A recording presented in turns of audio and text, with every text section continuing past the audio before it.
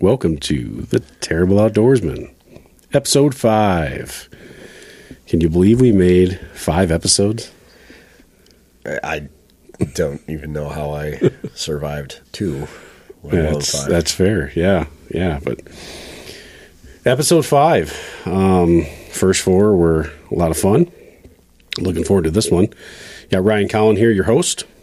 Yo, what up for the show? Bob Collin over here. The older, wiser brother. Better looking one as well. And now you can see us on video, so if you agree, just hit that like button and subscribe. All right. Who else we got? Don't do that. We don't want you to subscribe. Calling in from the great city of Midland, once again. Is it actually a city? Wheel. Yeah, is it a city or is it like a corner party store, gas station? Like a village. This is a real city. Real city. I totally butchered your intro, man. Keep going. Sorry about that. Jason Gosto, third wheel. Captain Pirate Jason. He's back. Still broken, but I'm back. Yeah, he's not in studio yet. He's broke-ish. Yeah. Not completely broke in. He's broke-ish now. Yeah. Because he actually got outdoors and did something. Yeah, so why don't you tell us about that? Yeah, I got all fired up. Been cooped up for 2.5 months. Just started to do a little driving, and I said, fiance's gone, headed out for a cruise. It's me and the dog. Let's go do something outdoorsy. So we checked some trail cams, drank some Mountain Dew, ate some beef jerky, and now my foot hurts. What's your dog's name? Steve, or Steve. Stevie, or Stephen King, Steve-O? or Stephen A. King, not Steve-O. No Steve-O? I would call it Steve-O for sure.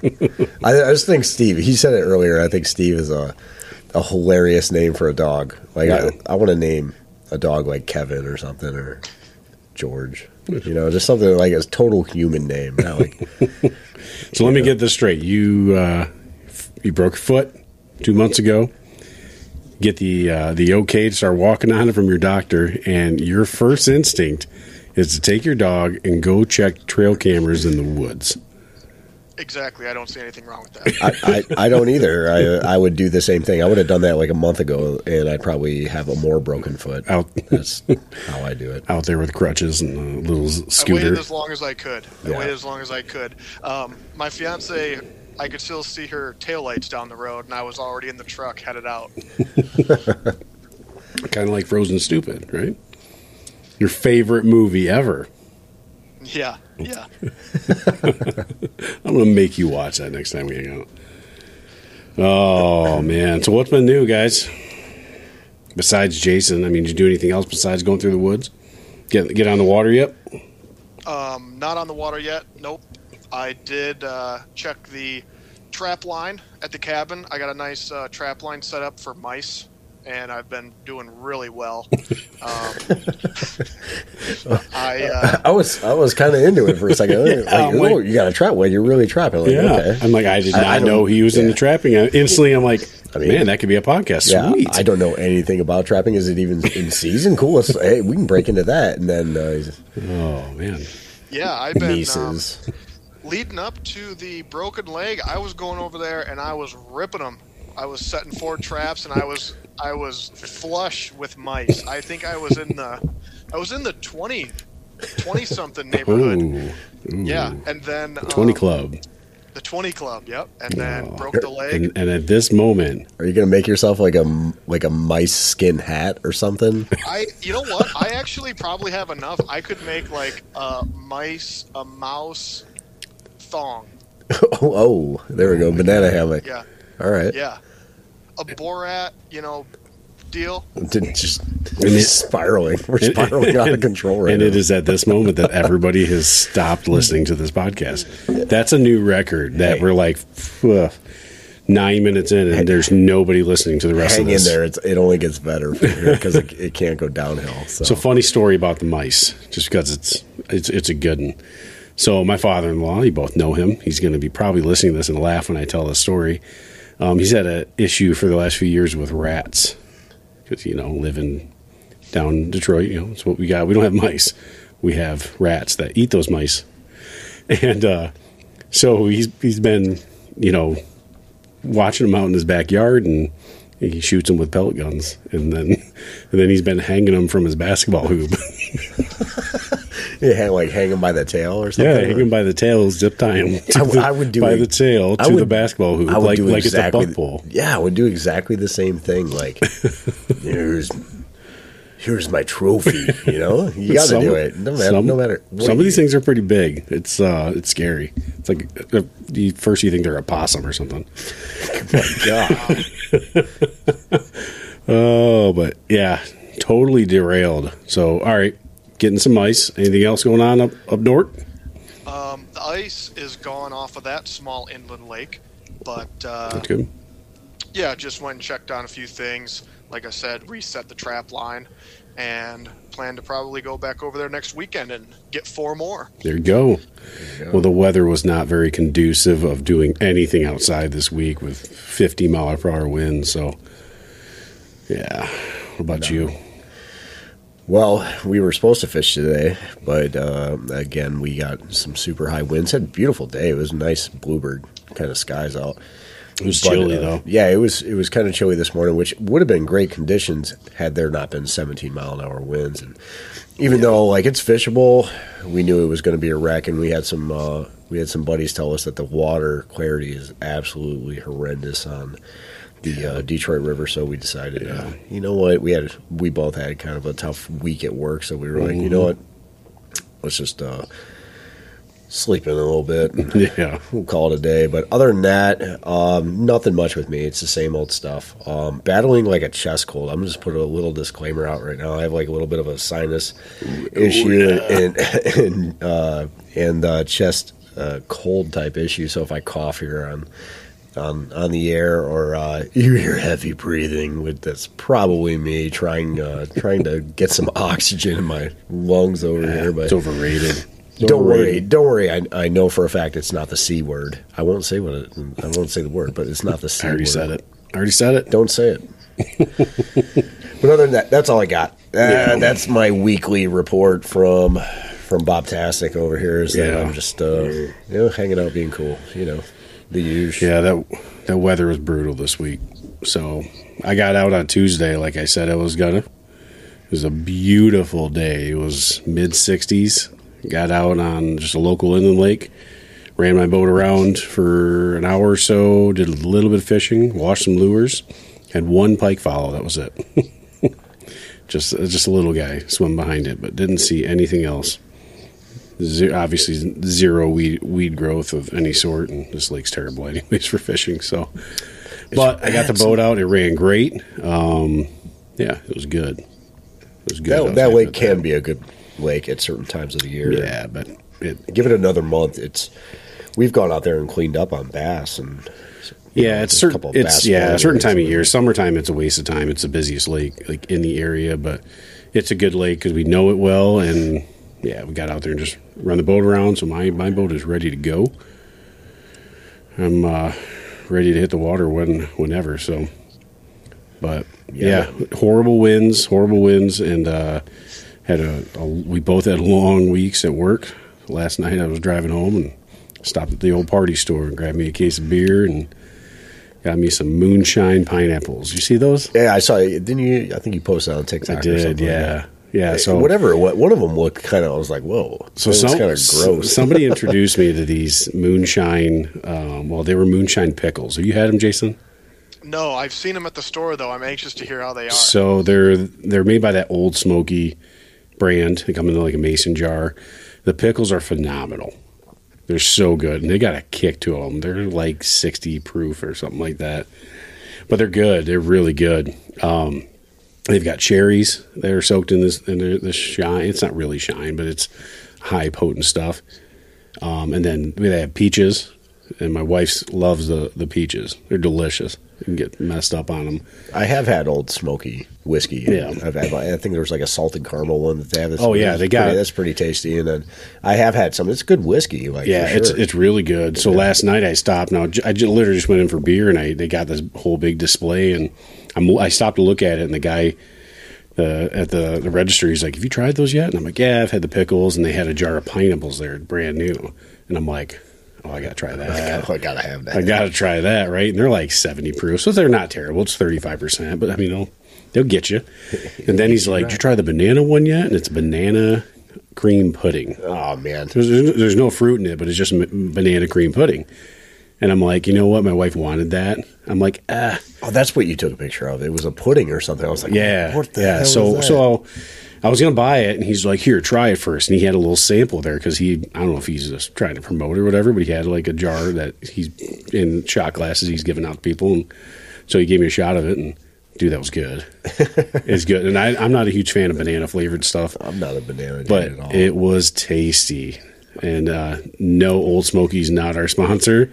I'm just saying it is good. It's good stuff. So I took it home, and my wife, I think we killed half of it last night. About half a jar of pineapples and half a case of beer. So I woke up today. I don't know how well I would have been feeling on the river, but yeah, they were good. So I certainly recommend that Old Smoky brand. That was some good stuff. But that was how my week went, is that I was able to kill half of each of those jars and some beers, and yeah, it was nice to sleep in today, and then went over to my old man's house and got his boat running, and kind of had to do the same. We changed his water pump, and we didn't have to do all the steps of mine.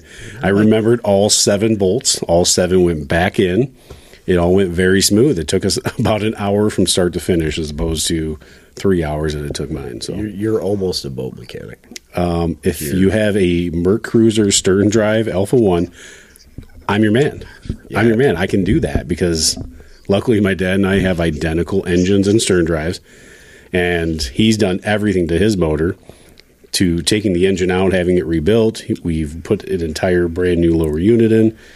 So, yeah, we've done it all. So I know about that. You get me on your motor, yeah, no, I'm good. Yeah, Take it to a mechanic. Same with me. I have no idea what's going on. I pull the cowl off of it, and I'm like, I have no idea. It's just electronics everywhere.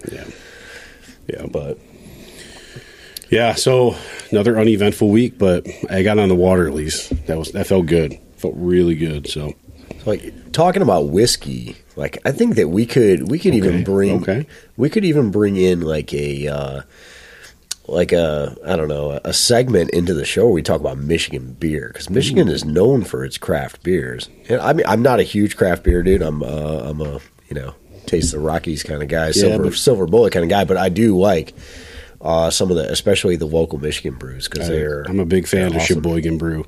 Yeah, Sheboygan, Bell's. I love Bell's. What's that other one up in?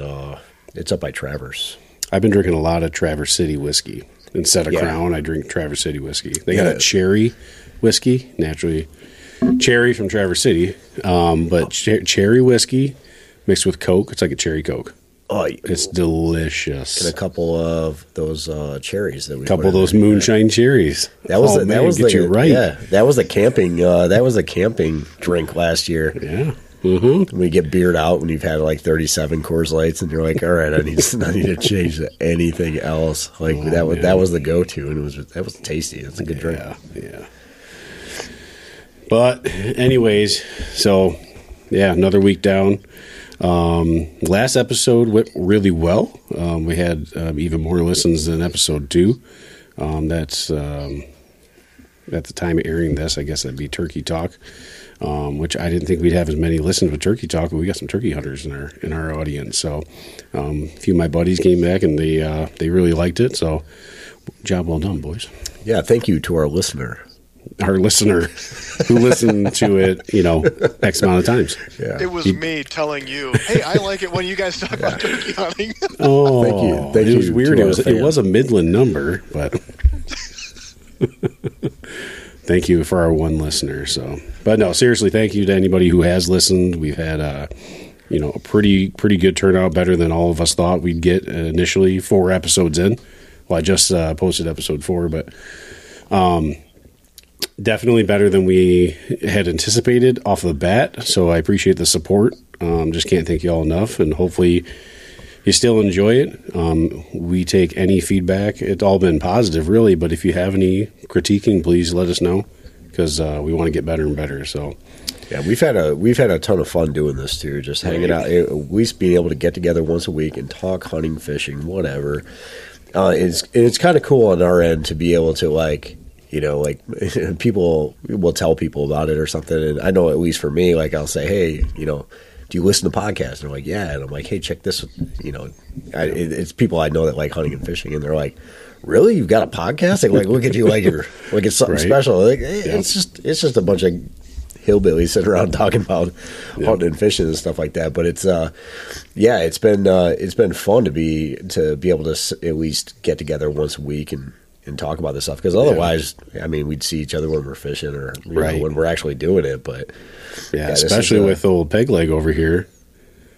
We've talked more in the last 5 weeks than we've talked in the last couple of years, because you're traveling all over the earth. So that's been a cool part too. So definitely it's been a lot of fun. That's why we're doing this. That's exactly why. Maybe one day we'll quit our day jobs and we'll keep doing this, but that's not the intention. The intention is really just to have fun, and if it goes there, it goes there. But it's been a lot of fun. So again, appreciate the support, and make sure if you like the episode, you like them, give us a review, and make sure you subscribe. So this week we got a little Q&A session. We've had really a pretty decent amount of questions come through from our listeners, and we're going to tackle those. We're going to talk about them and kind of give our opinions on it. Again, reiterating that we do not have any sponsors, so any brands that we say, they're because we've used them all, we've tried them all, and these are the ones we like, and these are the ones that we trust just because we've used them, not because anybody's paying me to say it. So just making sure we're clear on that. Yeah, no sponsors, none. So I mean, all right, if you're interested, I mean, hey, we're open to it, but it's got to be a brand that we like. So it'd be like, I don't know, the Shell gas station. I'm not shouting anybody's name out if I don't use your brand. So, all right. So this first one's a good one. Okay, this comes from Dan Williams. I'm gonna throw your last name out there, Dan. I know you're laughing when I just said that. So Dan asks, in your time spent together, who outfishes who, and who outdrinks who? Oh, this is a tough one. This is a tough one. It is. So, where do we even go? Like, let's hit it one piece at a time. Yeah, let's not focus on the outdrinking. Let's go with out. Let's talk about the fishing. We'll talk about the drinking, but and then let's talk about the fishing. Well, hold on. Before we get into this, we totally forgot our tradition. Nerd! How do we do that? That's your one job. I got one job on this show. And yes. Oh my God. And Dan specifically, that's one of his favorite parts of the podcast. So on his question, we're going to take a snort. So Dan, this one's for you. Thank you for listening and being a huge support. And this snort's for you, buddy. This snort's for you. Oh man, do we have to snort each one of these questions? Oh God, we're going to die. I got to drive home tonight. You know that? No, you don't. There's a couch right over there. That's fair. And tomorrow's Easter, so I don't have to drive anywhere, but my wife would kill me. All right, so in our time spent together, who outfishes who? All right, I'm gonna tackle this. I will at least let me hit on it first. So I'm gonna say that Ryan outfishes me. Ryan outfishes me because I don't know that I don't know that I've ever met anybody who is as focused on fishing when he's fishing. Me, I'm easily distracted. I don't know if I got ADD and AD elemental P. I have no idea.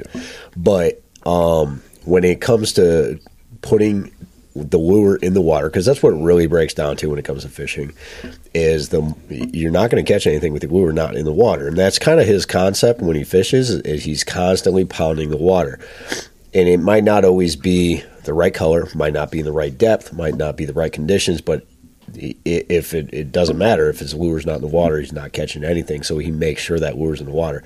Whereas me, I get super distracted. I I don't know, I'm changing the song on the, on the boat, or I'm, digging for another beer, or I'm taking a break or whatever. Like he doesn't take breaks, and I get mad at him sometimes because I'm like, dude, let's just sit here and chill for a minute. And he's like, no, we have to catch more fish. So I'm going to definitely say that he outfishes me, that he puts more fish in the boat. Yeah. However, I will say that I don't know how I want to phrase this. I think I do a fair job at putting some large fish in the boat. I think I do a pretty decent job. I think he's a little bit more quantity. Where I might be able to take you in quality. I don't know. Yep. That's certainly a fact, because in most categories you've got the personal best between us, both in muskie and pike. I don't know about bass. Probably equal on bass, but yeah, but pike and muskie, you've definitely you've put the bigger ones in, but you're the captain. I am the captain, and it's not my job to catch fish. It's my job to put people on fish. So. Exactly. Sometimes I'm the captain. I mean, we take your boat out too. Yeah, but for years, I mean, we took your boat because I didn't have one at the time. Or the Gambler, yeah. Yeah, you got the Gambler, and then now you got the new boat that generally we're going to trust that more. So you've been the captain more than I've been the captain. So Captain Jason's rule, the captain's job is to put people on the fish. The captain should not be catching the most fish. Am I right? Yeah, I was going to say the same thing. I mean, unfortunately, our fishing trips together have been few, but watching you two work on the boat when I was with you guys up north, it was awesome. And you were right. Bob takes pride in positioning that boat, working that shoreline, putting the other anglers, getting us in the right spot. But then on the flip side, Bob, like you said, I don't think Ryan put his rod down. And since I was there, he didn't need to, because I was standing by the cooler. So I could just pass out whatever you needed. Right. No one had to take a break. Yep. There's times that like I'm fishing so hard that like I'll go an hour and a half and my beer hasn't been touched, and I'm like, oh, I got to remind myself to take a swig of my beer because I'm fishing so hard. My beer never gets warm. Never gets warm. I've always got a cold one, and his will be like 3 hours old, and I'm like, you gonna drink that beer or what? Oh yeah. Yeah. It's definitely a team effort, and like we were saying, if it's my boat, if I'm the one driving the boat, it's my job to put people on the fish. If he's driving the boat, it's his job to put whoever's in the boat on fish. Yeah. I would say he probably, even if we're in his boat, though, he outfishes me, though. I will say that. So Ryan wins that round and takes the outfishes me. Well, it depends, though. Like I said, going back to quality versus quantity, like I remember years where we go up northern Michigan for a week. And there's years where, we've put 100 fish in the boat between the two of us. Yeah. And, it might be close to 50-50, might be more 60-40, but like you'll catch, 5 pike over 30 inches and I don't catch a single one. Like there's certainly those years. So I don't know if anybody outfishes anybody. We all have our strengths. But what I will say, though, is the few times I've fished with Jason, he's outfished the hell out of me. It's only been a handful of times ice fishing. I know when we went up to your cabin, I think I caught 1, and you caught like 6 or 7. And then the one year we took you up north on our big trip, our spring trip, I remember days you and I went out, and I don't catch a damn thing, and you put 4 or 5 in the boat, and I'm like, first time rookie, and he's showing me up. So I don't think I would count outfishing you ice fishing on Kent with 2 4-inch perch. Hey, really. how many perch did I catch? Yeah. Okay, you're right. 2 zip. Okay. Hey, I will say this about Jason too, is that when I fished with him up in northern Michigan, a little skeptical at first because I don't, a new guy, I don't know him, and oh yeah, he likes to fish. And I'm like, all right, cool. I know lots of people that like to fish, but can can people fish, you know?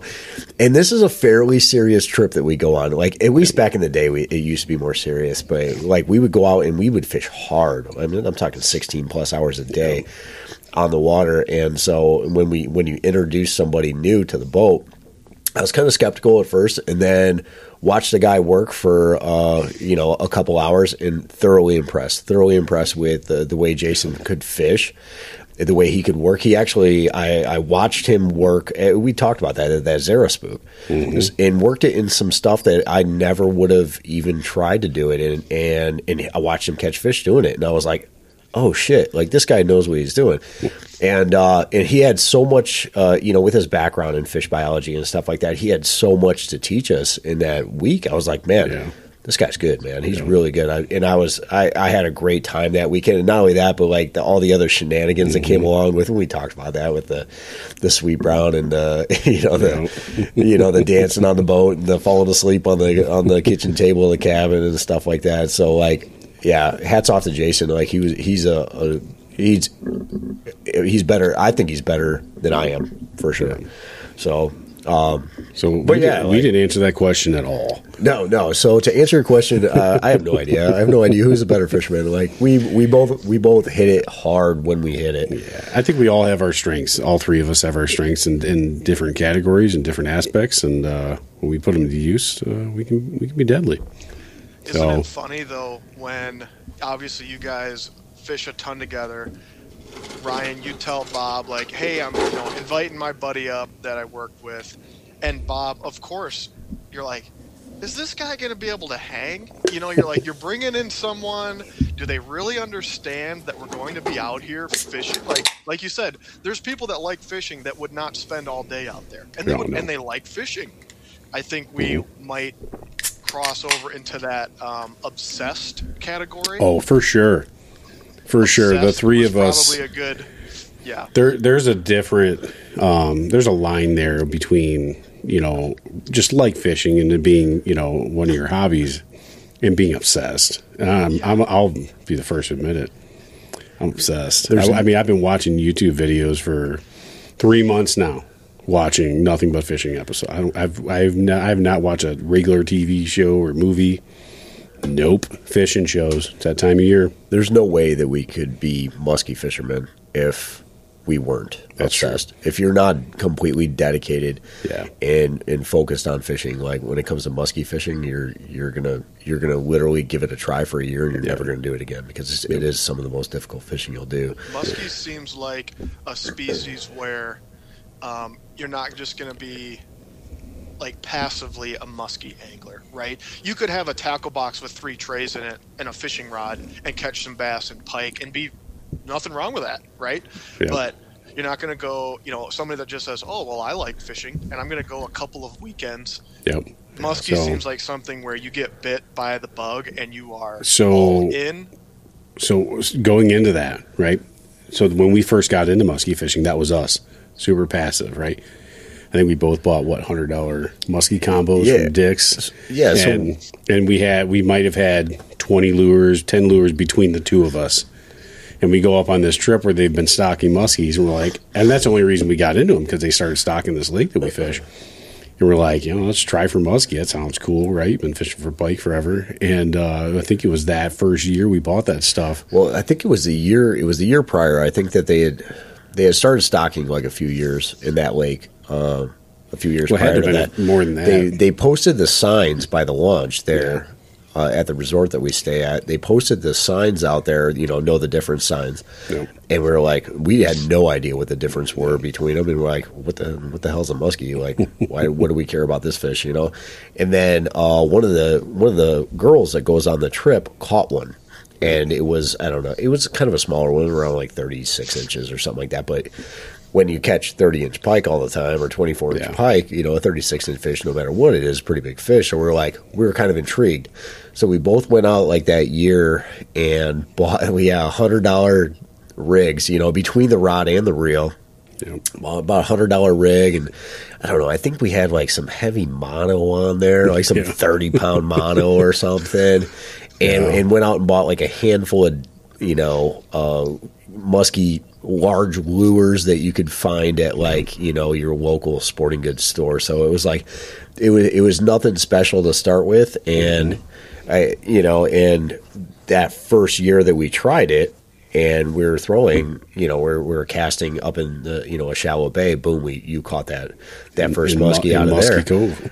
Yeah, in Muskie Cove. And that I remember that fish came out of the water 5 times. Yeah. Cleared the water, the whole fish out of the water. And at that point, and it was a relatively small muskie, if I remember, high 30s, maybe low 40s. And but it was so exciting, man. And Brian, which we've talked about on the podcast, he was on the boat at that time, and it was just a super awesome thing.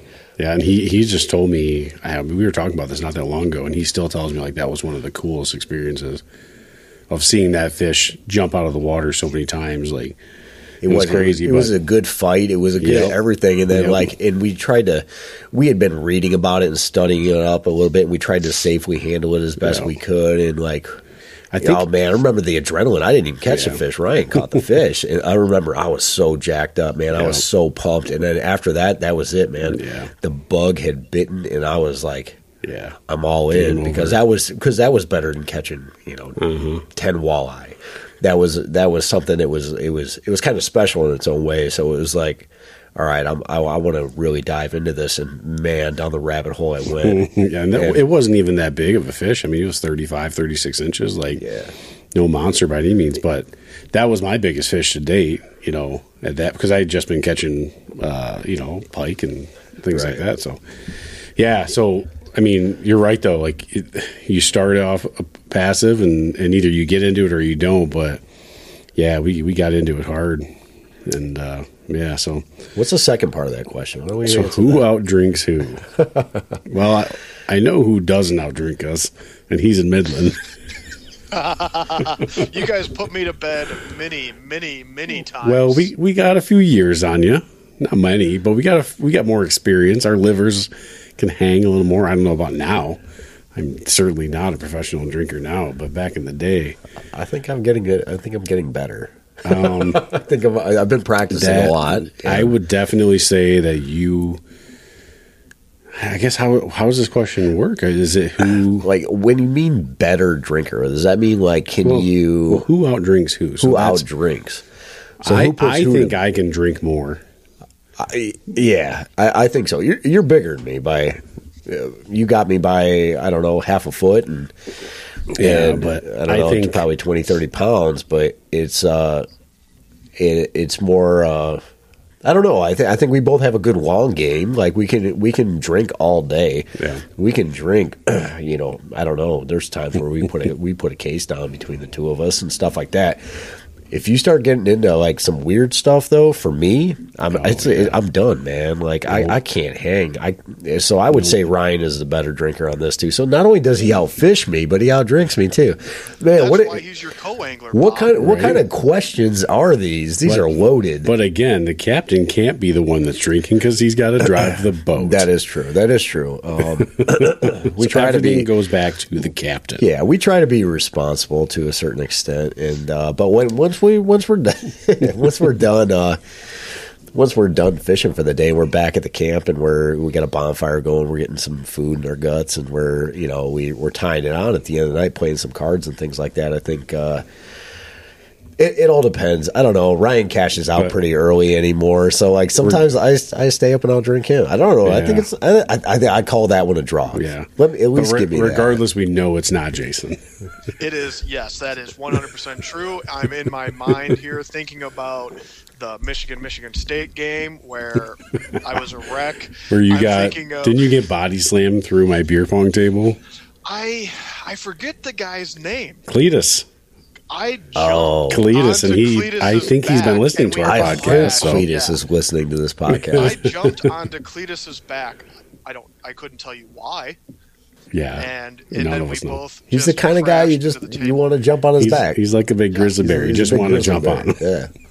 So there was his real name's not Cletus. So, but that's what we call him. Captain and Werner's situation. Yeah, we talked about that. There's been a couple of times up north where things did not go well. Yeah. You should give a shout out to your international friends. Cletus is One of those international. Yes, he's from the Northland of Canada. Don't you know? Yeah. All right. So we're going to move on to another question. I got a question here from a buddy of mine, A.A. Ron, Aaron Gray from Onaway, hails from Onaway, Michigan. He's also a service member, currently serving the United States Army. He's a buddy of mine. Thank you for your service. Yeah, thank you, man. I work side by side with this guy every day, and he is definitely dedicated to the cause. Solid dude, solid outdoorsman too. All right, so his question is: if you gentlemen had the perfect dream conditions to catch a muskie, what lure are you throwing, and what is the go-to lure? That's his question. So, oh man. So I mean, yeah, catching muskies is certainly a conditions type thing. You know, it is, the right time of day, the right temperature of water, the right, a lot of things. The stars have to align with Saturn, and you might have a shot at a muskie. And because they are the fish of 10,000 casts, you want to make sure that you're putting on the right lure at the right time. So I guess if we got to break it down, we got to say perfect conditions. You got one lure. What do you do? What's your lure? What do you got? Oh man, that's honestly tough. One lure though, I'm probably going to say. I know what it's got to be. I know what you're going to say. What do you think it's going to be? It's got to be that busted ass spinnerbait, man. That's what I was gonna say too. I don't know if Bob, we're talking the same spinnerbait. It's not a busted ass. It's a Cabela's musky spinnerbait. It's a solid spinnerbait. I have every color of that spinnerbait, by the way. We're going to name that Sweet Brown. That particular lure is pretty messed up. It's because not only did I catch multiple muskie on it, I've caught a ton of pike on that. It's just an oversized spinnerbait. I don't think it'd be that though. I'm trying to think of like versatility, and I think I go back to probably a believer, the super believer, because I mean I've caught muskie on it, but just thinking of conditions and not knowing the water, I guess crankbait is just like a go-to where blades aren't always it. And those super believers are, it's just an oversized crankbait with a big rubber tail. So you get a little bit of that rubber action, and you get the crankbait, and you can use it as a dive and rise because it's super buoyant. So I can rip it through the water, have it jump down and float back up. I can bounce it off a log, bounce it off of rocks. I mean, I can do a lot of different things with it. Where a spinnerbait, you're limited. I can slow roll it, I can burn it, but that'd be my go-to. I think it'd either be that or a bulldog because you can do a lot with rubber. But I think that believer would be my go-to because I've used it on St. Clair. I've caught muskie on St. Clair. I've got muskie up north. I've got nothing to add because he just said it exactly how it should be said. He's like you son of a bird. So again, we're not sponsored by Believer at all. I don't even know who the hell makes Believer. We just Drifter. Is it Drifter? Yeah. And but the Believer's got like Michigan made. Yeah, it's Michigan made. It's got two different places that you can hook it up to. So you can run it shallow or you can run it deep. They're jointed, and they have a big rubber tail at the back of them on the Super Believers. They have a normal Believer; it doesn't have that rubber tail, but the Super Believer has the rubber tail, and it is super versatile. I throw them every single year, and in a lot of conditions where I'm like, I don't know what the hell I want to use here. I've got varying, water depths and clarity in some cases. So I'm like, I'm gonna go something dark normally, and I'm gonna throw like that sucker colored Super Believer. Yep.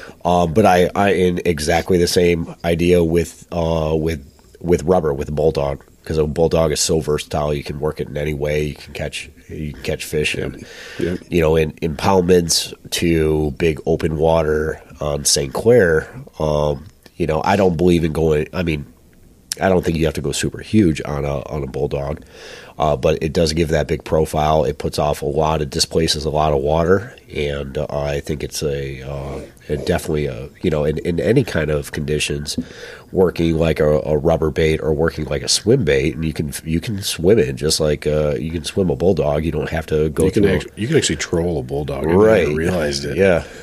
But you can do a lot of things with rubber. Even Medusas. Medusas are really good. They don't sink as fast. They're a little more, I guess, flatter. But bulldogs specifically, I think they just a little more up and down action. But Jason, you're new to the muskie game. I know. I'm new to the muskie game. I'm going to answer this question, and instead of so what I want to do is I want to play out like, here's a couple of scenarios that I would like It's to have. perfect scenario, though. Yeah. Whatever your perfect scenario is. Yeah, exactly. So my perfect scenario is going to be, I'm on Lake St. Clair. It's fall. I'm trying to get those big mamas. Ooh. Little chop on the water, right? Not ridiculous, though. Just a nice fall day with a little chop, little drift. And I'm going to throw... Again, this isn't because I have any confidence in it, because I haven't caught any, but this is what I want to catch one on. Have you guys seen any of I think it's called... It's The made by Suicide Duck? Bondi. Oh man, was that a guarantee? That was a bold prediction 2.0. Oh man.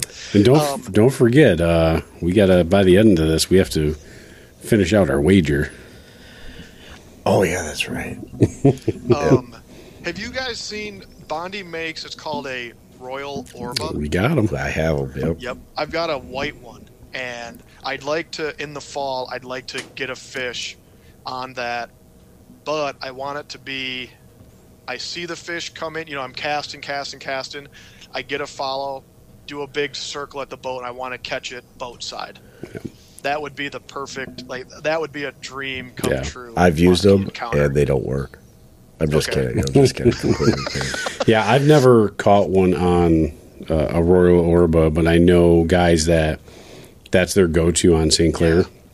They'll go out. There's a couple spots that are 8-10 miles out, and over some big weed flats, and that's a sweet looking lure when it comes through the water. It really is. If you look at it outside the water, you're going to think that it resembles something you would find at Lover's Lane. Dead serious, man. It is an ugly, ugly looking lure. You're What are the blades? What are the blades? What are the blades for? What am I missing? right? Yeah, like I get the big tail on the back, but I get that, but what are we using these blades for in the bedroom? No, but going through the water, man. it gives off so ridiculous amount of action. So it's like I fish it every year just because I'm like, I've got to catch something on this. There's no way that they're not going to eat this. And So last year, Jason, I bought a couple of the junior Royal Orbas. I think they just came out a couple of years ago. I had to order them from the Muskie shop, and really cool. They're about probably less than half the size, but you can throw them. You could probably get away with some heavy duty pike gear. But they're a lot easier to work in my eyes, so be a good springtime bait. Yeah. I don't know about the fall in St. Clair because you want to go bigger in the fall generally. But that's a cool bait too, that junior Royal Orba. So the normal one's pretty big. I think it's the size of a 6 bulldog. ounces or something. Yeah. Yeah. 6 to 8 and it's got ounces. 2 8 blades on it. It's Yeah. 2 8 blades out the back, and then it's got a big tail off of it too. So I know a buddy of mine, his favorite color is Area 51. It's like chartreuse body and then a hot orange tail. It's pretty crazy looking, which, St. Clair is known for white and black. Yeah, I have both white and black in the world. Yeah, but that's been his go-to is the Area 51. Bright as the sun.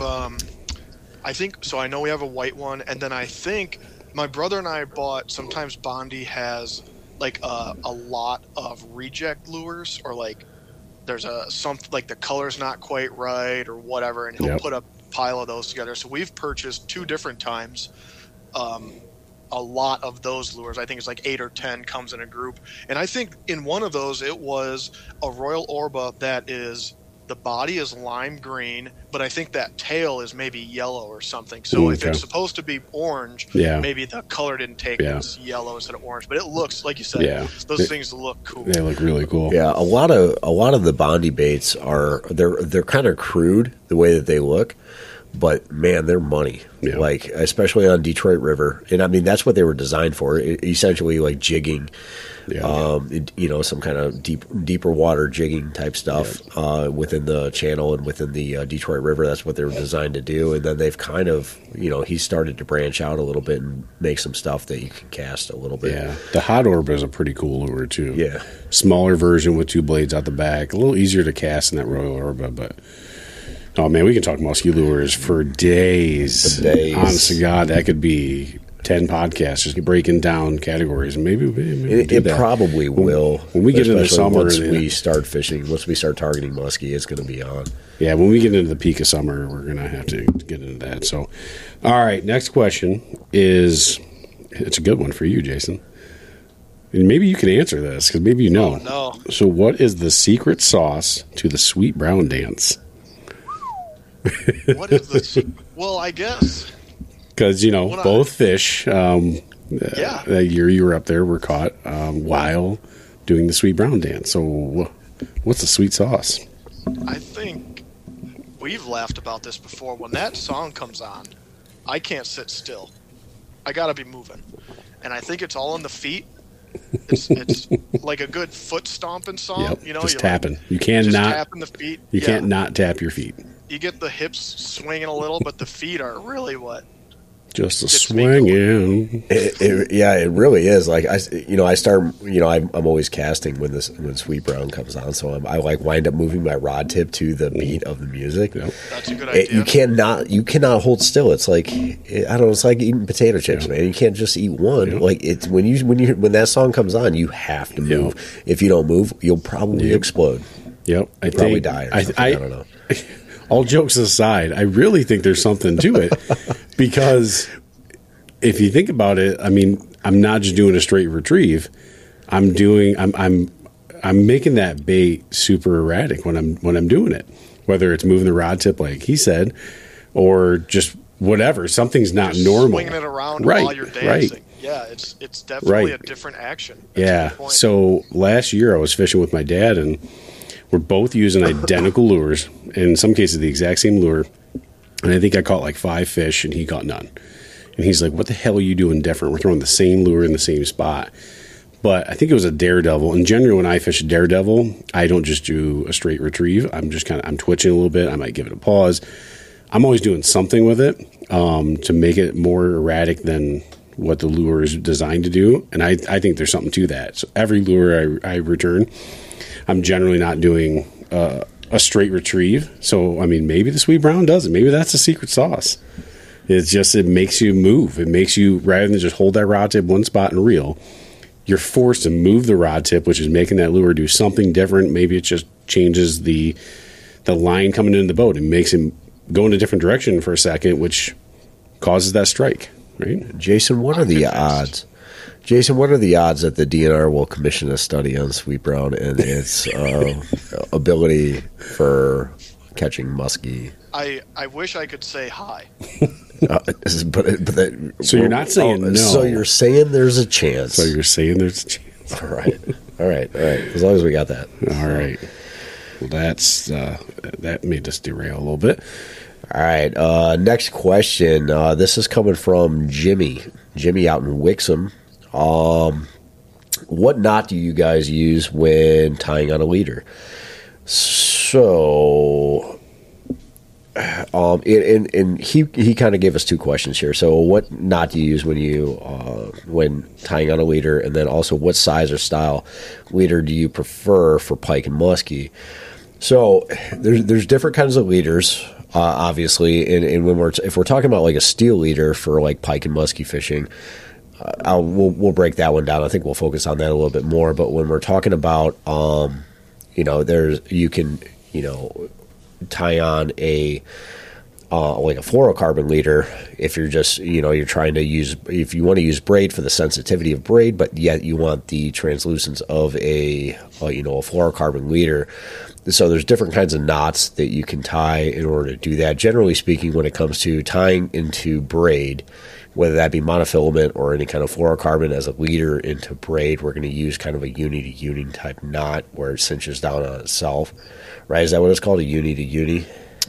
Yeah, but I stopped doing that. I believe Jason actually told me this trick. I can't speak. The beer tastes good. Too many beers. Too many beers. I can't talk. But no, when I'm tying on, if I'm tying on a leader, like thinking bass fishing, if I'm tying on a fluoro leader, I'm generally, to avoid line twist, I'm going to tie a small barrel swivel to my braid, because I run braid on everything. And then I'm going to tie a small barrel swivel, and then I'm going to tie my fluoro to that. And I'll do a 3 to 4 foot leader, depending. And that's what I'm used for bass, but even for jigging the walleye in the river. And mainly in the river, because I want that barrel swivel so my jig doesn't spin and you get that crazy line twist. Right. So I used to tie my braid to fluoro and do just like a uni to uni knot. Yeah. But I think it was you, Jason, that had told me that you do the barrel swivel. Am I right, or am I thinking of somebody else? I do a barrel swivel sometimes jigging for walleye, like you said, for the line twist. Typically, when I'm tying it, it's either uni to uni or it's called a double uni knot. Yeah. But there's a lot of options out there. That's just the one that I learned on the charter boat, and that's just what I've stuck with. Yeah. Yeah, the barrel swivel thing is something I definitely do with about a 3 foot leader of fluorocarbon, from braid separated. And then whenever I tie braid, because braid is very slick and you can't really do a uni knot or anything like that with it. It's always going to be a polymer knot with, when I'm connecting to the swivel. And then I generally, if I'm tying fluoro or I'm tying any kind of mono, it's going to be just a basic uni knot onto the onto that piece and then onto the jig itself. Yep. So, getting run up on your knots and figuring out those, you can't. I personally have found the polymer knot just works with every line. It really does. Honestly, I use it on braid. I use it if I am using mono, and I use it on fluorocarbon. I mean, it's pretty fast too. Yeah, it's super fast. Especially, I've kind of switched back to tying on spinnerbaits for the longest time. It's just because they can be a pain in the ass tie lures every time. I just use a snap swivel or a leader, and but you got to deal with those spinnerbaits not having a closed loop, and that can be a headache. So I've kind of gone back to tying on spinnerbaits or tying on your jig heads and things like that. And but the polymer is so easy. I mean, literally, you can tie the knot in seconds once you're good and you've done it. But a polymer can be a pain, like tying on a spinnerbait, because you've got to bring it through the whole. You got to make a loop and bring the whole thing through it. You got to get good. You got to be good. It's tough to do when you got waves and wind, right? But sitting in my garage, I can retie all my stuff pretty easy. Right. But I mean, for me, it's polymer for sure. The polymer knot is if you don't know how to tie a polymer knot, there's a million different videos on how to do it. Or even when you buy a pack of line, they'll normally, at least we fish a lot of Power Pro line, and in Power Pro, they always have a little booklet that gives you every kind of knot. If you Google fishing knots, they literally give you like these cool animations. It's like slow-mo animation that'll show you how to tie all these knots, and they make it pretty easy. But Jason, do you use anything other besides polymer, or? Most often it's Palomar knot. Sometimes there you go. You say Palomar, and I'm saying it wrong for tomato, 5 minutes. Tomato, potato, and you can't correct me. Thanks a lot, guy. And then, like I think it's called a clinch knot. Like your fisherman's knot or whatever. Yep. I've tried some stuff. If we get into like a salmon fishing topic, there's a few things that I've tried because of some of the backer and some of the line types that you use. That there's some different ideas out there. Want to hear a a story that shows how lame I am and how obsessed I am with fishing? We don't actually listen to stories here on this podcast, so ain't nobody got time for that. yeah. I gotta go take you way back when I was in 7th grade. We had to do, I forget which class it was, but you had to show the class, you had to do a presentation on something, and it was something that you were teaching the class. And I taught the class how to tie 2 fishing knots. Did you really? That's Yes. awesome. Now, that's how you know you're obsessed. Yes. And you were in because 7th grade. You were obsessed. Where did you go to school? Escanaba? Yeah. Yep. I taught people how to tie actually a Palomar knot and a clinch knot. Nice. And I used, when I was growing up, my room, right, was outdoor themed. And I had these like fishing lure decorations with fake hooks on them. And I took them in and I had yarn and I showed people how to tie fishing knots. What a loser. Hell no, man. That's awesome. Right. I just said Escanaba, but like I'm going back to my childhood growing up. Like I would go up, we always went up to the UP for opening day. And, you know, I had to take the day off. I had to take the week off of school or whatever. And I had to get all my homework ahead of time. And it was always a big pain in the butt. And I would go up there and all my buddies that lived up in like Escanaba, Rapid River area, they, you know, where we hunted, they all had that time off of school already. The school shut down. The whole damn county shut down. Like you couldn't even, on opening day, you couldn't go into a grocery store because everybody was out hunting. It's just a different way of life, but I don't know. I figure I'd throw that out there.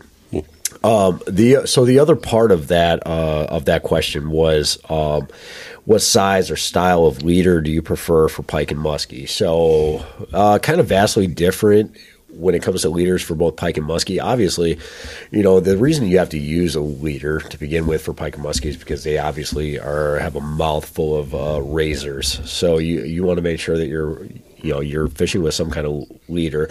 For years, Ryan and I never use the leaders. We would always just fish straight mono. I don't know why we did any of this, but we didn't know. We caught it. Yeah, we still caught a ton of fish, but then we had some serious bite offs too with some. There's another name for that. It's called a donation. Yeah, right. Yeah, we lost a lot of lures and lost probably some really nice fish. Yeah, but so like I guess we can tackle pike first. So when it comes to pike, I've used everything from heavy fluorocarbon leaders with it when it comes to my pike rig. But what I find sometimes are like the barrel swivels that are on those are too large, and I feel like, you know, it's kind of, even though it might only be a 50, 60-pound leader or something like that, they still come with these huge. I've had a really tough time finding a good leader that I really like, but you know, so what I wind up usually doing is going back to the multi-strand steel leaders that are coated, you know, and you can find them fairly cheap through, I don't know, Eagle Claw makes them and stuff like that. But you want to make sure that you're kind of matching up your line size to your leader size as well. And length is kind of important too. I think the longer the leader, I'm not a big fan of long leaders. You know, if it's over 9 inches, I normally don't fish it. I know that has an application. I see Jason smiling over there because I said something about 9 inches, but because his head's in the clouds. Weirdo. I don't know what he's thinking about. Dreamland, maybe. You're a short leader kind of guy, huh? I'm a short guy. Short, but short and girthy. Right. I like them thick. Oh man, I'm gonna stop right there. Anyway, so basically, for me personally, I don't ever use a leader that's over 9 inches unless it's going to be in a trolling application. In a trolling application, I get that it has a place, but normally the shorter the leader, the better. I focus, especially on my pike gear, on a 6-inch leader, multi-strand, or that 47-strand multi-strand leaders. And it's really, I pay more attention to the clasp than anything, because that to me is, you know, sometimes they have a clasp that is a nightmare to try to get on different baits. So I focus on that, making sure it has a good clasp. On my musky stuff, I do throw a lot of fluorocarbon 9-inch leaders, generally in the 100 to 130 pound test or strength. And it really depends on what I can get and where I can get it. I go to luresandleaders.com, and that's where I get a lot of my stuff. Doug Wegner, who is he's a YouTube kind of a YouTube personality. He's also a guide on Green Bay. He's got his own line of different kinds of leaders. He's got some awesome videos out there that also show like where and why you should use different leaders from different baits. And I'm a big fan of some of his shorter 6-inch leaders, solid single strand leaders, because I think that it adds to the action of some different baits. When it comes to like any kind of blade bait, I love to run that short leader because you get a lot more vibration, you get a lot more, and you can feel it on the end of the rod as you're reeling in your lure. You can definitely tell where it's at. It also plays a big factor in the figure eight when you're coming in and doing your figure eight for muskie fishing. Generally speaking, the longer leader, the harder it is to get a good turn on your figure eight. So I like to stick a lot with those shorter leaders. And again, the flexibility of your stranded leaders, your 47 strand leaders, or your fluorocarbon leaders are great in some applications too. Especially you're throwing big rubber out on St. Clair. I'm probably going to be throwing it off of a fluorocarbon leader, and water clarity plays a part in that too. Yep. So going into pike, I'm kind of on the same page with him. 20 to 30 pound stranded leader. Honestly, that's generally what I'm going to. I used to get these cheap ones at Frank's up there in Linwood. I don't know why. I don't even know where we found them, or if they even still carry them anymore. But they were like $2, and we were on our way up north one year, and both of us were like, "Man, I don't know if I have any leaders." And we go in their fishing section. They've got this whole section of these cheap leaders, and they look all right. And I'm like, whatever, for $2, I'll buy a couple packages. And those were like the nicest leaders. They were better than all the Eagle Claw ones, everything else you can buy from Cabela's or Dick's, as far as in that category. Well, last year we switched over to these Lure and Leaders. It's lureandleaders.com. And they're night and day difference. So even their pike leaders are really, really good. Those cheap leaders that we had just didn't hold up. I mean, I'd catch 4 or 5 pike on it, and it's just mangled, and it's just, yeah. But so yeah, luresandleaders.com. That's what I'm using. But it's a stranded wire. It's not the straight wire, not for pike. It's just a stranded wire in 20 or 30 pound. It's generally what I'm running with 20 or 30 pound braid. I generally stick to the 20 pound though. For pike in Michigan, if I ever go up to Canada, I'd probably rethink that and maybe go up a size. But for here, it's that. As far as muskie, same thing. Going through, I'm using the leaders from luresandleaders.com, but I switched last year to.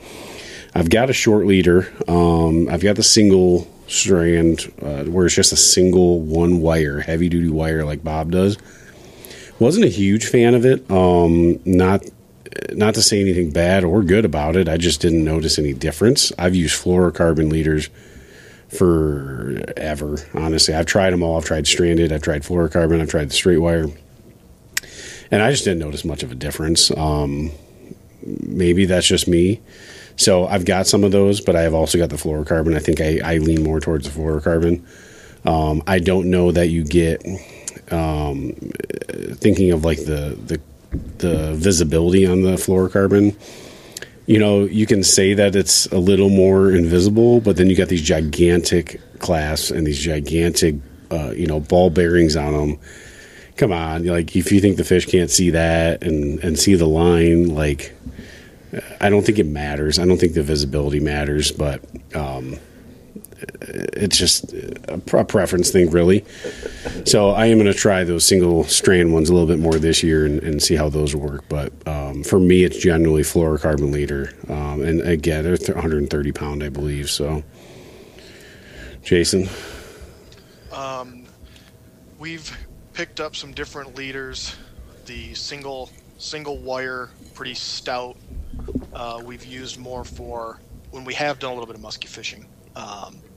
For jerk baits, and then the more flexible leader, like you had said, Bob, was for some of the bucktails and things because of the vibration. We've thrown some rubber, some bulldogs and stuff, but we don't have any fluorocarbon leaders, so I think that's something that I'll add to the arsenal. Yeah.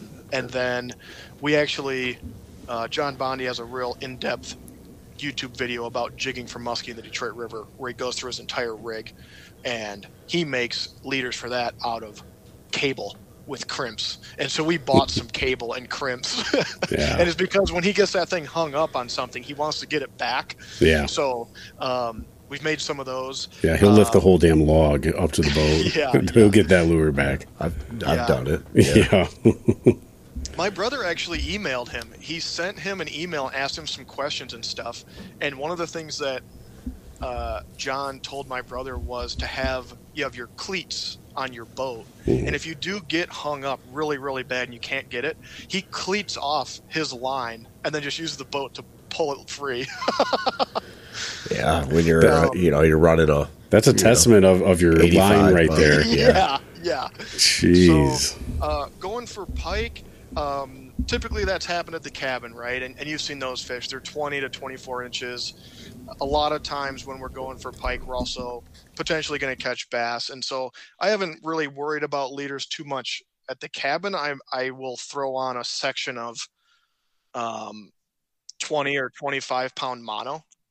Now, that's not to say that I've never donated a lure, but typically those fish, they're just not that big, and your line can most of the time withstand, a fish or two, get a nick, retie. But like you said, steel leaders, it's the way to go. The biggest thing that I would point people to is, the swivel on the end. Make sure you get a quality swivel, because too often you look at the thing and it's like, I don't think this is going to withstand what I need it to. And so don't buy that, the thing's going to come apart. Yeah. So spend maybe, instead of $2 for a pack, maybe $3 for a pack. I think that snap or that clasp too is super important. Like, we've used the ones that just kind of pull out. And now I think those lure and leader ones, they have some that don't even have like a snap. You like twist the lure through there. Is that lure and leaders? Yeah, lures and leaders. Doug Wagner's he's a big proponent of using like a snap or a ring, like the snap ring, connecting them directly to a ring and not using the clasp at all, because that's usually the weakest link between from the lure, from the fish, all the way up to the fisherman. And the weakest link is usually going to be that clasp. And I've broken them before, just changing baits out. And as a musky fisherman, you're going to change baits out, a lot of them. So you're overusing that clasp to the point where it gets weak and it'll break. So, the clasp is super important.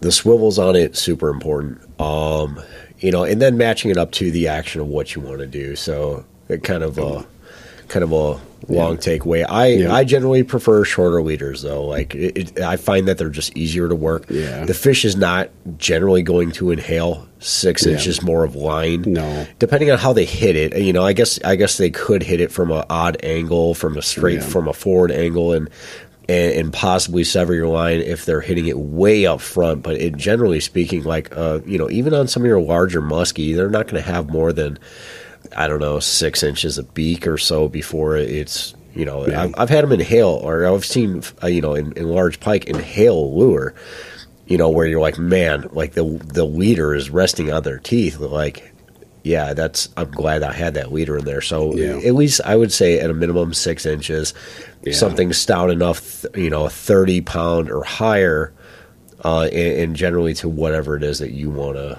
you want to fish and what you're comfortable with fishing. I find it easier to work with the shorter leader. So I switched for my pike gear. I did switch to a 6-inch leader last year, and I liked it a lot better than I always use 9-inch, and I just liked the 6-inch better. Just felt it was better. So, all right, that takes us into our next question, and this one could take a while, Jason. What type of line do you use? Oh, because that's not broad. Now, for me, who brought this broad? Oh man. For me, I'm running. I just run braid on everything.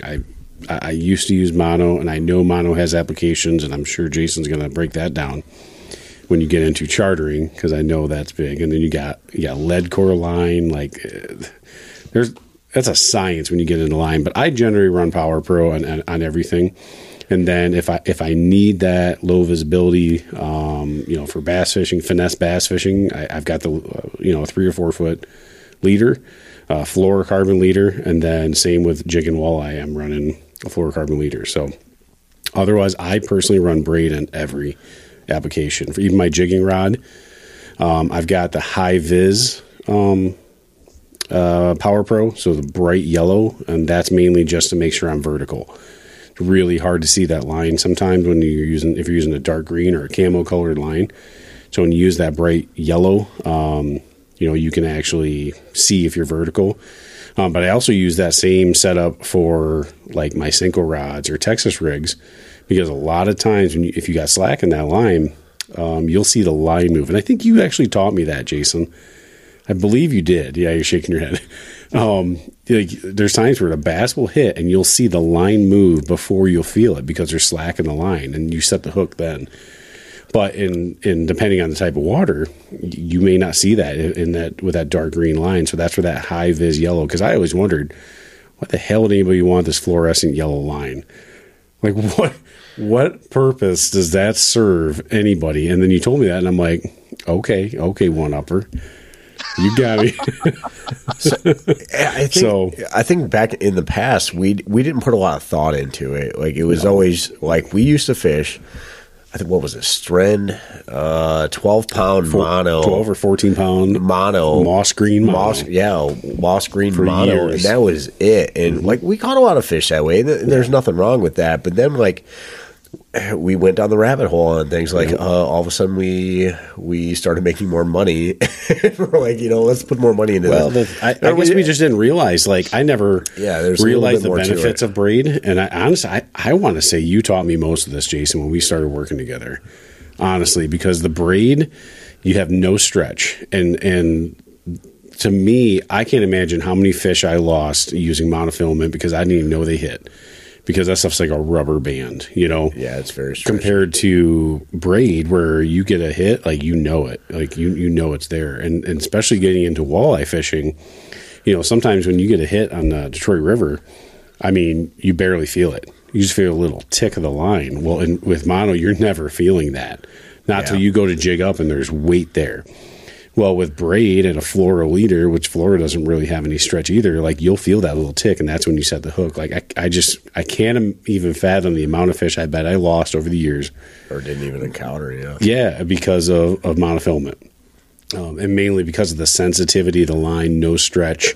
I mean, now if we're using a chatterbait, oh my god, you can feel every bit of that vibration. It's awesome. Where mono, you don't feel any of it. So I just had that discussion with a buddy of mine, and I asked him. I said, what are you running on your rods? And I think he was talking about, he had mono on there or something like that. And I said, and we were talking about bass fishing, and I said, do you run chatterbaits? And he said, yeah. And I said, man, I will change your life right now, man. Respool at least one of your rods with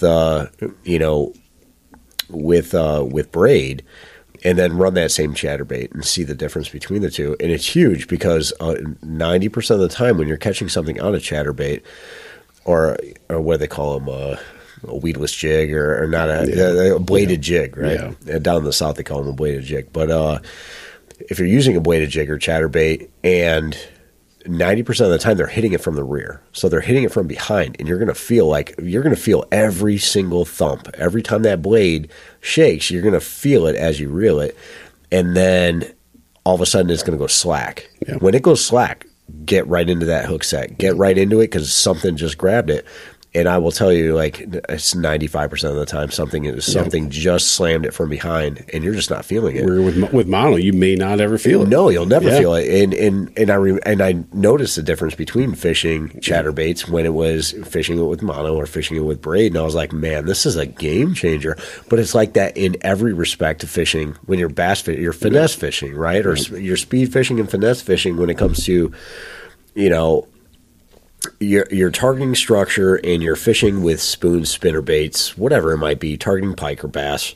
And you know, in an application for like plastics, like using I don't know, tube jigs, or using like a Ned rig or any kind of, you know, Texas or Carolina rig, it has that application. You can use it. It's a little bit tougher to use it in that application, but you can use it where sensitivity is not completely yet, because you're kind of pulling it, and as you pull it, you'll feel that thump on the end of it. But when it comes to like speed fishing, when it comes to spinnerbait fishing, chatterbait fishing, spoon fishing, where you're trying to cover a lot of water and fast, you've got to feel every action of that. So one, to know if you're fouled up with weeds, or two, to know that if you're getting a strike, and if you're getting that strike, you know, setting that hook or getting that hook set fast is super important. I feel like we could do a whole podcast just on line.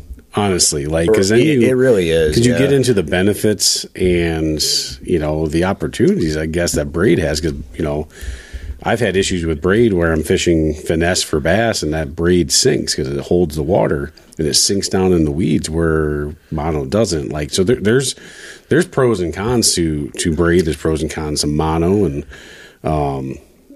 you know, the other thing that scared me away from braid for years was we generally use bait casters, and the castability of it. I always thought, man, if I get a backlash with braid, oh my god, it can be a nightmare. Don't get me wrong. But I found that it can be a terrible. I found that braided line casts better on a bait caster than mono does. That's just my opinion. Maybe it's because the line's slicker, but I don't feel like I get nearly as many backlashes as I used to get.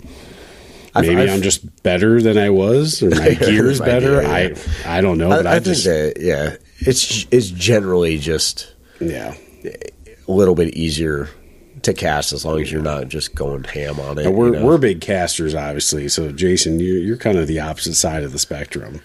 And I know you do some casting, but get into the trolling side of it when it comes to line, because I'm actually super interested in this, because I don't troll unless I'm trolling with my normal gear that I have braid on. Yeah, I wrote, I got my pen, I wrote like a million notes down. I'm going to, like you said, I'm going to talk about the stuff that we use for salmon trolling, because it's a little bit different. It's kind of cool. And I really, this August, am going to try, I really want us to try and hook up for a weekend in August and salmon fish together to get some content and take you guys out on our boat and see what it's all about, because it is an absolute blast. Yeah. So we'll just step through some of the different equipment, but I'm not going to take a deep dive because it could, again, fill up multiple podcasts. I think we'll do another podcast just online. Honestly, I think we can. There's so much to it. I think it'd be super beneficial too, because I know a lot of the guys that I know that listen, they love fishing, but they're new to it, right? So I think if we really broke down line and told them the stuff that I never knew until I met you, I think that would be good. But yeah, give us a brief overview of what you're using. Before I start on the salmon stuff, I have to bring something up about line color that you and I used to laugh about. So you're in the fishing shop. I know where this is going. So you're in your tackle shop, you're walking up and down the aisles. You go down the line aisle and you see red line, and they tell you red disappears first in the color spectrum. It's invisible at depth. This is the way to go. Use red line. Go around the corner and go down the aisle with hooks, and you'll come across red hooks. Use red hooks because it looks like blood. We used to go back and forth and just it was invisible a second ago. It's not contradicting at all, right? I'm going to use red line so they don't see the red line, but then I'm going to make sure I change out and have red hooks so it looks like blood. Yeah. Okay. Oh my God. That just shows you some of these marketing, man. I knew you would like that. Yeah. I don't use red line, but I do have red hooks on some things. It's a game changer, right? Oh yeah. So on our salmon fishing boat, a lot of different applications, a lot of different techniques for trolling. It's not just here's your rod, let out some line, and we're good to go. We've got a lot of different accessories to get your line deep, get your line out away from the boat. And so we'll start with, they're called downriggers. They use heavy weight, 10, 12-pound cannonballs on cable, takes your bait down. And on those rods, we actually have mono, straight mono. And I was thinking there are some folks that are using braid on those rods. You know, I was trying to think in my head, why have we stuck with mono on those? A little bit of it is, I would say a little bit of it is on those fish, when they do strike, sometimes you need a little bit of give because they are so powerful that if it was straight braid, it might just break. But then I think to myself, well, what about muskie? I mean, that's a hell of a fish coming up and hitting a bait hard. But anyway, downrigger rods, straight mono. Moving out, we have two different types of dipsy divers. A dipsy diver is a plastic disc. It takes your line down and away from the boat. It's a diving planer. And just another way to spread out your presentation in the water. And so on two of those, we have one on each side. We use braided line, straight braid, 50-pound braid. And then we just recently expanded our arsenal. We have one of these on each side. It's actually wire line. So thinking of your multi-strand, like a 7-strand leader for pike, they have line that you actually can use. It's on our reels. We have 500 feet on each reel of this multi-strand wire, and we use that. And it helps because the diameter is so small. It cuts through the water really well. It can get your presentation down even deeper on those dipsy divers with less line out. And then I was going to say, that's got to add a lot of weight. It does add some weight, yep. And the other thing is, another hypothesis, if you will, is that wire cutting through the water has certain harmonics. Yeah. And maybe it draws in fish, right? One thing we know about anglers, they're superstitious, and if they think something is, some people are going to swear by it. So that's another unique type of line that we have. And then the last one that I'll talk about that we have is, you had mentioned earlier, it's called lead core, and it is essentially it is a thin piece of lead, and then there's a Dacron sheath around that, and then you have different lengths. The lead core line, the Dacron sheath, is a different color every 10 yards. And so on your reel, you would have 5 colors of lead core or 10 colors of lead core. And you put all of that line out, and then the different amount of lead core that you have will take your bait down a certain depth. So, okay. That's why it's different color. I always wondered why it's different color. Yep. And so, like I said, when you're setting those rigs up, we have 2 rods that each have 5 colors of lead core on them, and then we have 2 rods that have 10 colors of lead core on them. But when you start doing the math, you've got your bait, about a 20 or 30 foot leader, then the lead, and that's either a mono or fluorocarbon leader. Then you have 10 colors of lead core, which is 100 yards, 300 feet of line. Then you hook that to a planer board, a little board that takes your line out away from the boat. And that is, out, let's call it 100 feet. When you get a fish on, and then it pulls out even more line, the thing's back there a mile. It's kind of a little bit different setup. That's got to be quite the setup when you hook into a fish on that outside line, and you got a reel. I mean, I've been on charter boats before where it's an operation. You hook into a fish and it's all hands on deck. Right. Yeah, you're trying to clear some rods. You're trying to keep the fish at the back of the boat. Yeah. And it's out there 300, 400, 500, 600 feet behind the boat. Yeah. It takes a little while to get in. I'm looking forward to getting on the boat with you this summer. Yes. That'd be fun just to see the operation. Because, I think a lot of people that fish and are listening, even to me, like, that's a foreign language you're speaking. I know what you're talking about just because I've been in the business long enough. Yeah.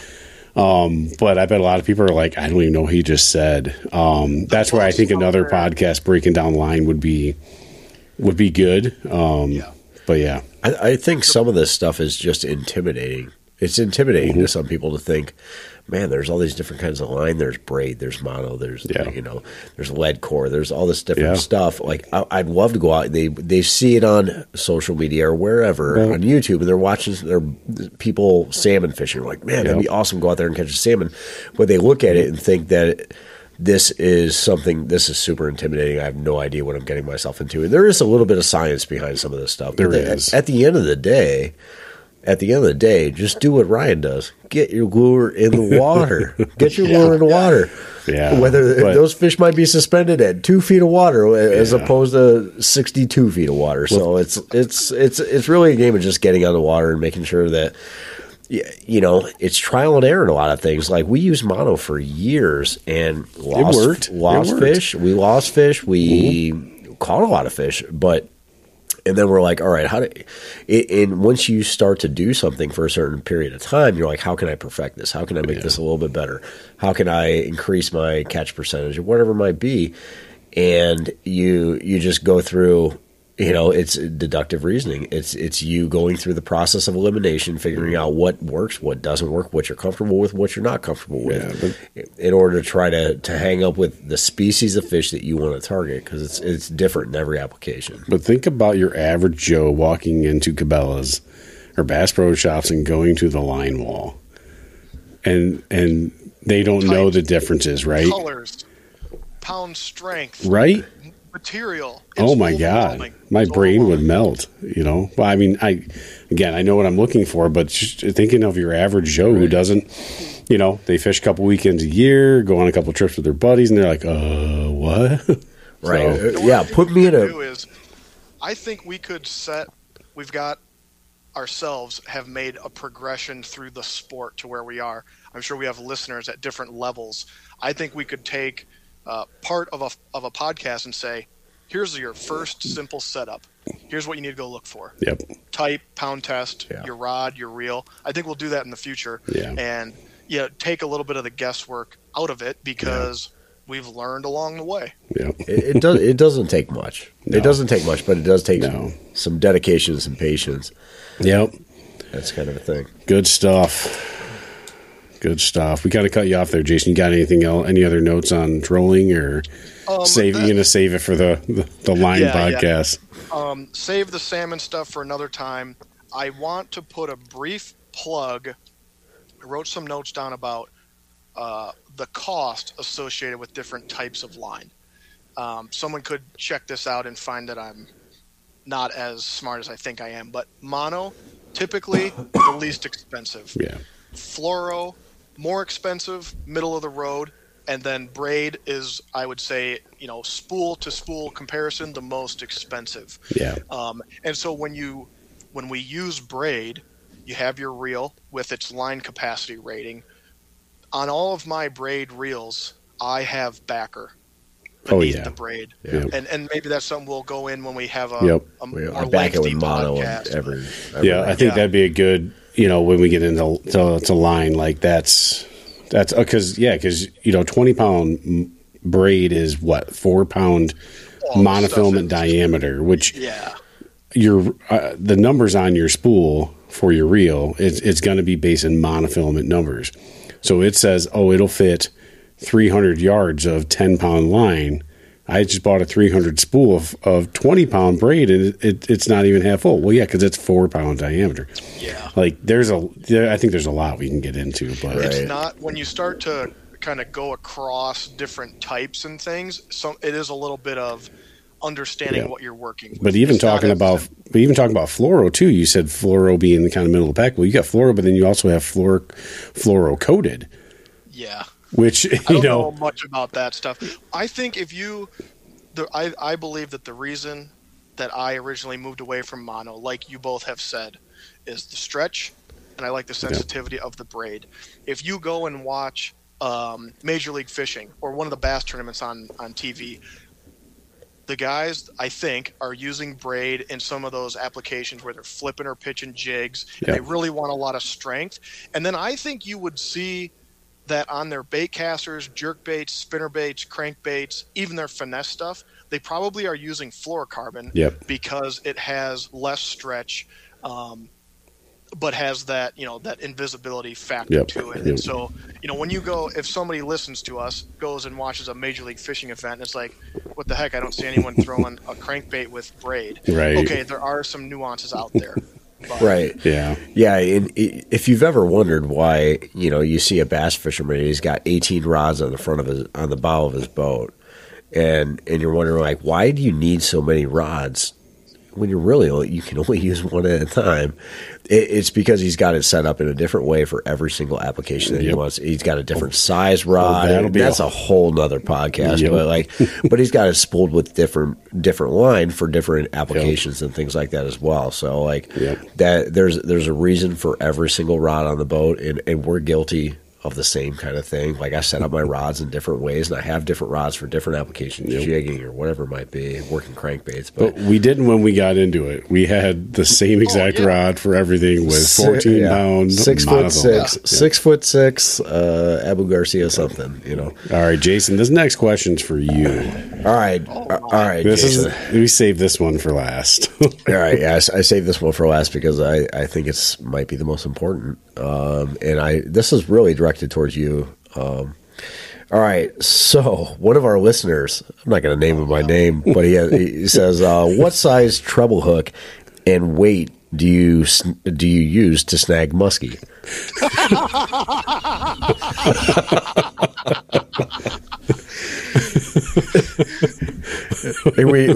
we saved that directly for the DNR guy so that he can haul us all off in handcuffs because snagging is 100% illegal. Gosh, that's funny.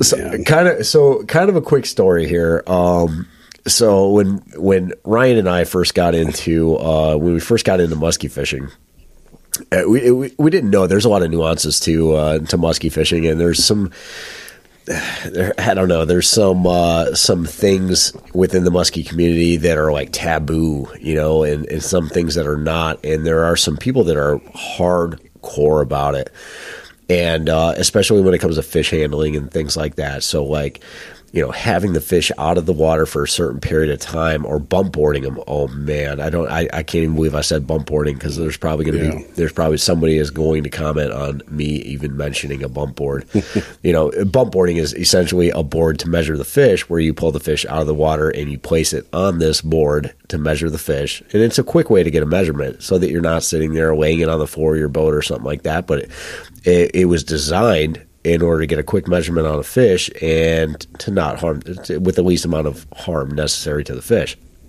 Anyway, there's within the muskie community, there's a lot of folks who like are overly, I believe, to be overly cautious when it comes to handling fish. Like, I don't even think they want you to look at the muskie. Like, it gets nuts. And anyway, we were a member of a couple different forums. We were actually a member of the Michigan Muskie Alliance for a long time. And at one point on one of these forums, I don't think it was MMA, but it was one of these other forums. I think it was Michigan Outdoorsman. We did it was something like that. Like, somebody was like, somebody posted a picture of a muskie, and he wasn't holding it correctly or something like that, or he wasn't holding it perfectly, I don't know, horizontal or something like that. And somebody commented, one of them trolls commented and said, made some smart ass comment about how, you're stressing the fish too hard, or you're gonna hurt the fish by, not supporting the belly enough, whatever it was. And so Ryan immediately comments with, so what is the best way to I don't know, what's the best batter what's the best batter for cooking a muskie? Yeah. And knowing fully well, like we obviously are catch and release muskie fishermen. We do not keep muskie. If you keep a muskie and it's a legal fish, I'm not going to judge you. It was for the trolls that were trolling this guy who he was trolling the trolls. Instead of celebrating his catch, they were trolling him because he wasn't holding it right. That shit pisses me off. Okay, this guy, he's not holding the muskie right. Shut up and just let him have his moment, right? He posted because he wanted people to celebrate his success, right? No, they're going to troll him and say he's not holding it right, and whatever. Or that fish probably died or whatever. Yeah. Idiots. I hate that stuff. Now you got me all fired up. You were fired up last episode. I'm fired up this one. So when people get fired up about this is my argument against that, right? This is my argument against all the musky fishermen out there that are talking about you shouldn't target fish too early. You shouldn't target fish in the hot water in hot temperatures where the water temperature is too high because the fish are too stressed. Or you shouldn't do this. You shouldn't do that. You shouldn't hold them this way. You shouldn't whatever, right? Here's my comment to you. If you are so worried about stressing a fish, I'm just going to say it, what the fuck are you fishing for them for? Why even target them? Why are you targeting a muskie if you're afraid of killing it? Yeah. If you're afraid of killing a fish, you're in the wrong damn sport, man. Yeah. Go do something else. That's my soapbox, man. I'm going to get off it here real quick because I know I'm probably going to piss some people off. We're going to do another podcast on soapboxes. It gets my... I'm getting fired up. That shit gets my goat, man. Like, I am all about fair chase. Get out there, go musky fish. Go out there and enjoy the sport. Catch a fish. Handle it as well as you can so that you can preserve the fishery because they are a tough fish to catch and there's few of them. You know what I'm saying? Do what you can to learn what you can in order to handle muskie. We've handled a bunch of them. So and we do that every single time that we get out there. But for you guys that want to troll other people and just destroy somebody's success by throwing out your stupid ass opinion, man, go somewhere else, bro. Go somewhere else. Ain't nobody got time for that. Ain't nobody got time for that. I can tell by your voice, both of you, that you're awfully fired up, and I think I know of a way to chill out and cool off a bit. How's that? Snort! And that's why we do the snort, so we can calm down. Oh, man. Jason, I got one more for you. All right. Desert Island. You're on a desert island with Tom Hanks and Wilson, and you can only take 3 lures out of your muskie box. What are you picking? 3 lures out of my muskie? A muskie box? And you can say, and it's got to be... Let's go specific. If you're talking category, brand it. Is this a musky island? It doesn't matter. It's an island. We don't know what's in the water. It's an island somewhere in the Great Lakes so we can catch fish that we know how to catch. So I need to take 3 musky lures with me? Whatever you want. 3 lures. Or any lures. 3 lures. I was going to say, if you limited it... Let's go with 3 lures. If you limited it to, I had to take 3 musky lures, I would just take my musky box because there's 3 in there. It'd be your Tupperware box you brought up north. Yeah. Nope, 3 lures. Okay. But remember, you're on an island. You don't have your boat. Okay, I don't have my boat. Yep. Well, I think I would have 1 lure, which would be a red and white daredevil. Boom. That'd be one choice. The other choice would be a black and silver Rapala. Nice. That's classic. Number 3. I think number 3 is going to be... I'm just going to have... So, let me paint a picture for you here. You're at the gas station, and they've got a little display of fishing lures. And typically they have a board, a cardboard deal with a bunch of these lined up. No, come on. I'm going for it's going to be black with a white line on the top. Nobody catches fish on that. And it's going to be a K&E bass stopper. Oh my God. I've got so many of those still in the package that I've never thrown. What is it? The bass stopper. You get them free at every fishing show you go to. Is it like a rubber worm? It's a rubber worm with like 6 hooks in it. Pre-rigged. Oh, yeah. Oh, man. Hey. There's my 3. It might work. It might work. I don't know. To each his own. All right, Bob, you're 3. Number 1, white. I feel like I just listed... Sorry to cut you off, Bob. I think I just listed my first 3 lures. Ever. Yeah. Number 1, white spinnerbait. Just a white spinnerbait with a willow blade on it. You can't go wrong with it. I was trying to go more old school. I'm sure I could use it if I'm on some desert island in the ocean. I'm sure I could probably catch something on it in the ocean. Number 2, going to be a MEP spinner. Probably number 3. What do they call that? Was that Aglia or the? Is it going to be the one with the little rubber fish on it? No, Comet. No, not the Comet. The Comet. No, little bucktail on the back is okay. Now that's But when you no, know I'm a fishing nerd. I just knew that was called the Comet. That Yep.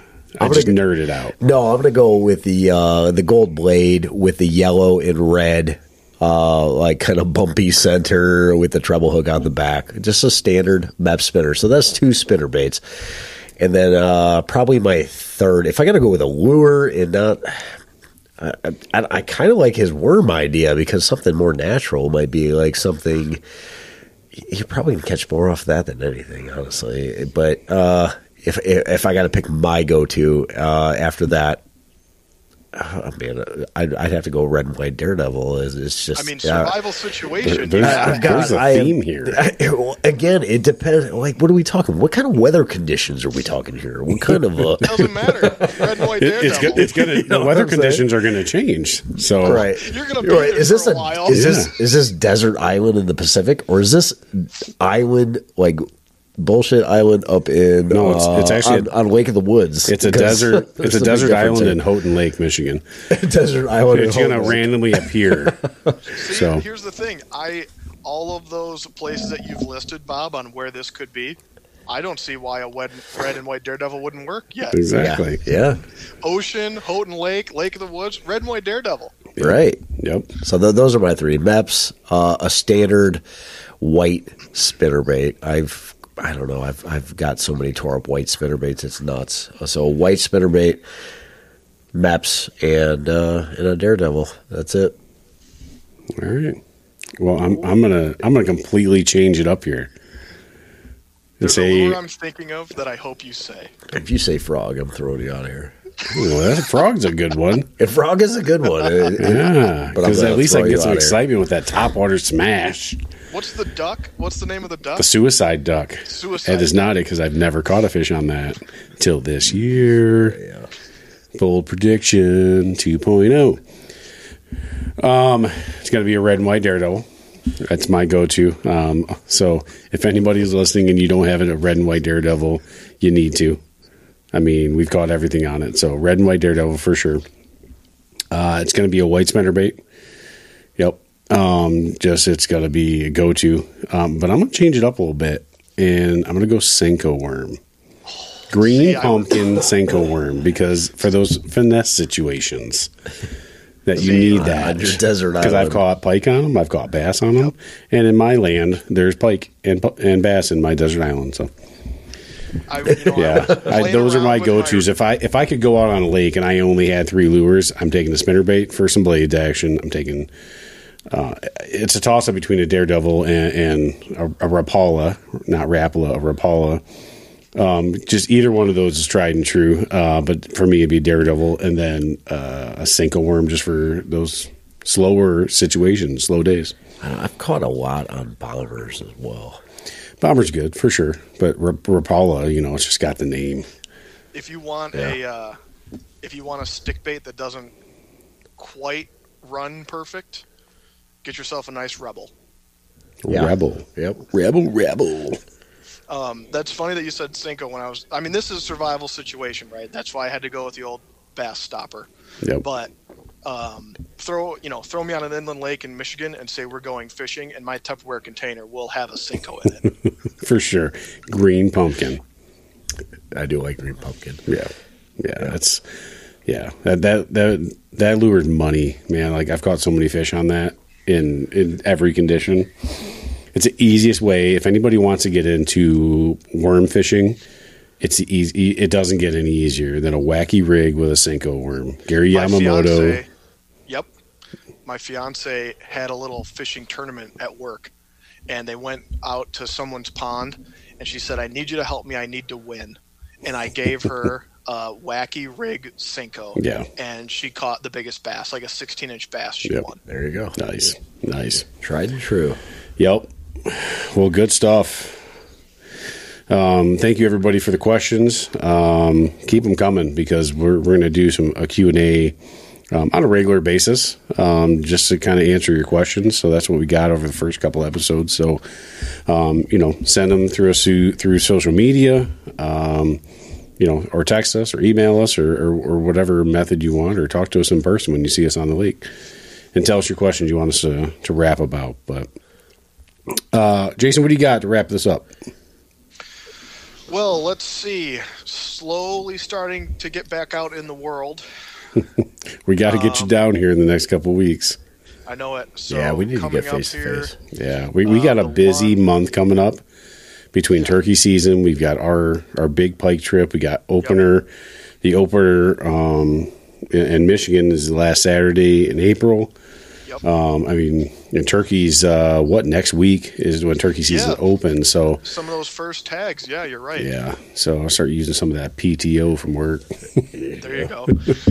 Next weekend I have penciled in. So the Lund was getting a little work done on the motor, and so next weekend I think we might be splashing that next weekend for a little shakedown cruise. There you go. So. All right. So we also had Bold Prediction 2.0. Wasn't that supposed to happen? Well, we gave our bold prediction. Were we doing another bold prediction this? No. We got to figure out. So what poll the audience for. Yeah, so we're polling the audience to see what the wager is if we don't complete these bold predictions. That's what it was. Yeah, we're supposed to figure that out. Yeah, so we'll give it another week because we just aired that episode yesterday. So we'll give it some time when everybody listens to that episode. Give us your feedback and ideas of what our wager can be. We'll make it fun. I'm going to lose my job this year trying to catch a muskie on casting and a public land buck. Well, the public land buck, like I said, you better come up north with us. Are you hunting public land around your cabin? I think I asked you that. Well, this year I am. Well, now you are because of bold prediction. I just took you off that private, crop farm that you've been hunting. Yeah. Jason might not be bagging $2 this year. So. I'm interested to see how your season goes if that's the target. Well, I want to see Bob's. He called out a 10-point buck. Or 150 incher. Yeah, I was going to say he slipped up. Did I say 150 inch? I haven't listened to that podcast back again. I don't know. Yes, we called you out. Oh my god! After you ranted. Yeah. Because I'm totally against measuring your deer in inches. And then the audience couldn't see it, but Ryan and I, our mouth just hit the floor. Yep. Yeah. Jaws drop when you actually called out the inches of your buck after you just ranted about them. I hate it. But hey, so you got to get a 150-inch buck and a 50-inch muskie. You need 200 inches this year. That's a career goal. You know what? I've had some good years like that though, where I've produced. Mm-hmm. I've produced. So I'm just hoping that I can get out enough this year in order to try to make those bold predictions a reality. So we're starting strong since we haven't been on the water we're starting strong. So. We were supposed to fish this morning, and we both slept in. And we needed it. We needed it. Get a little R&R.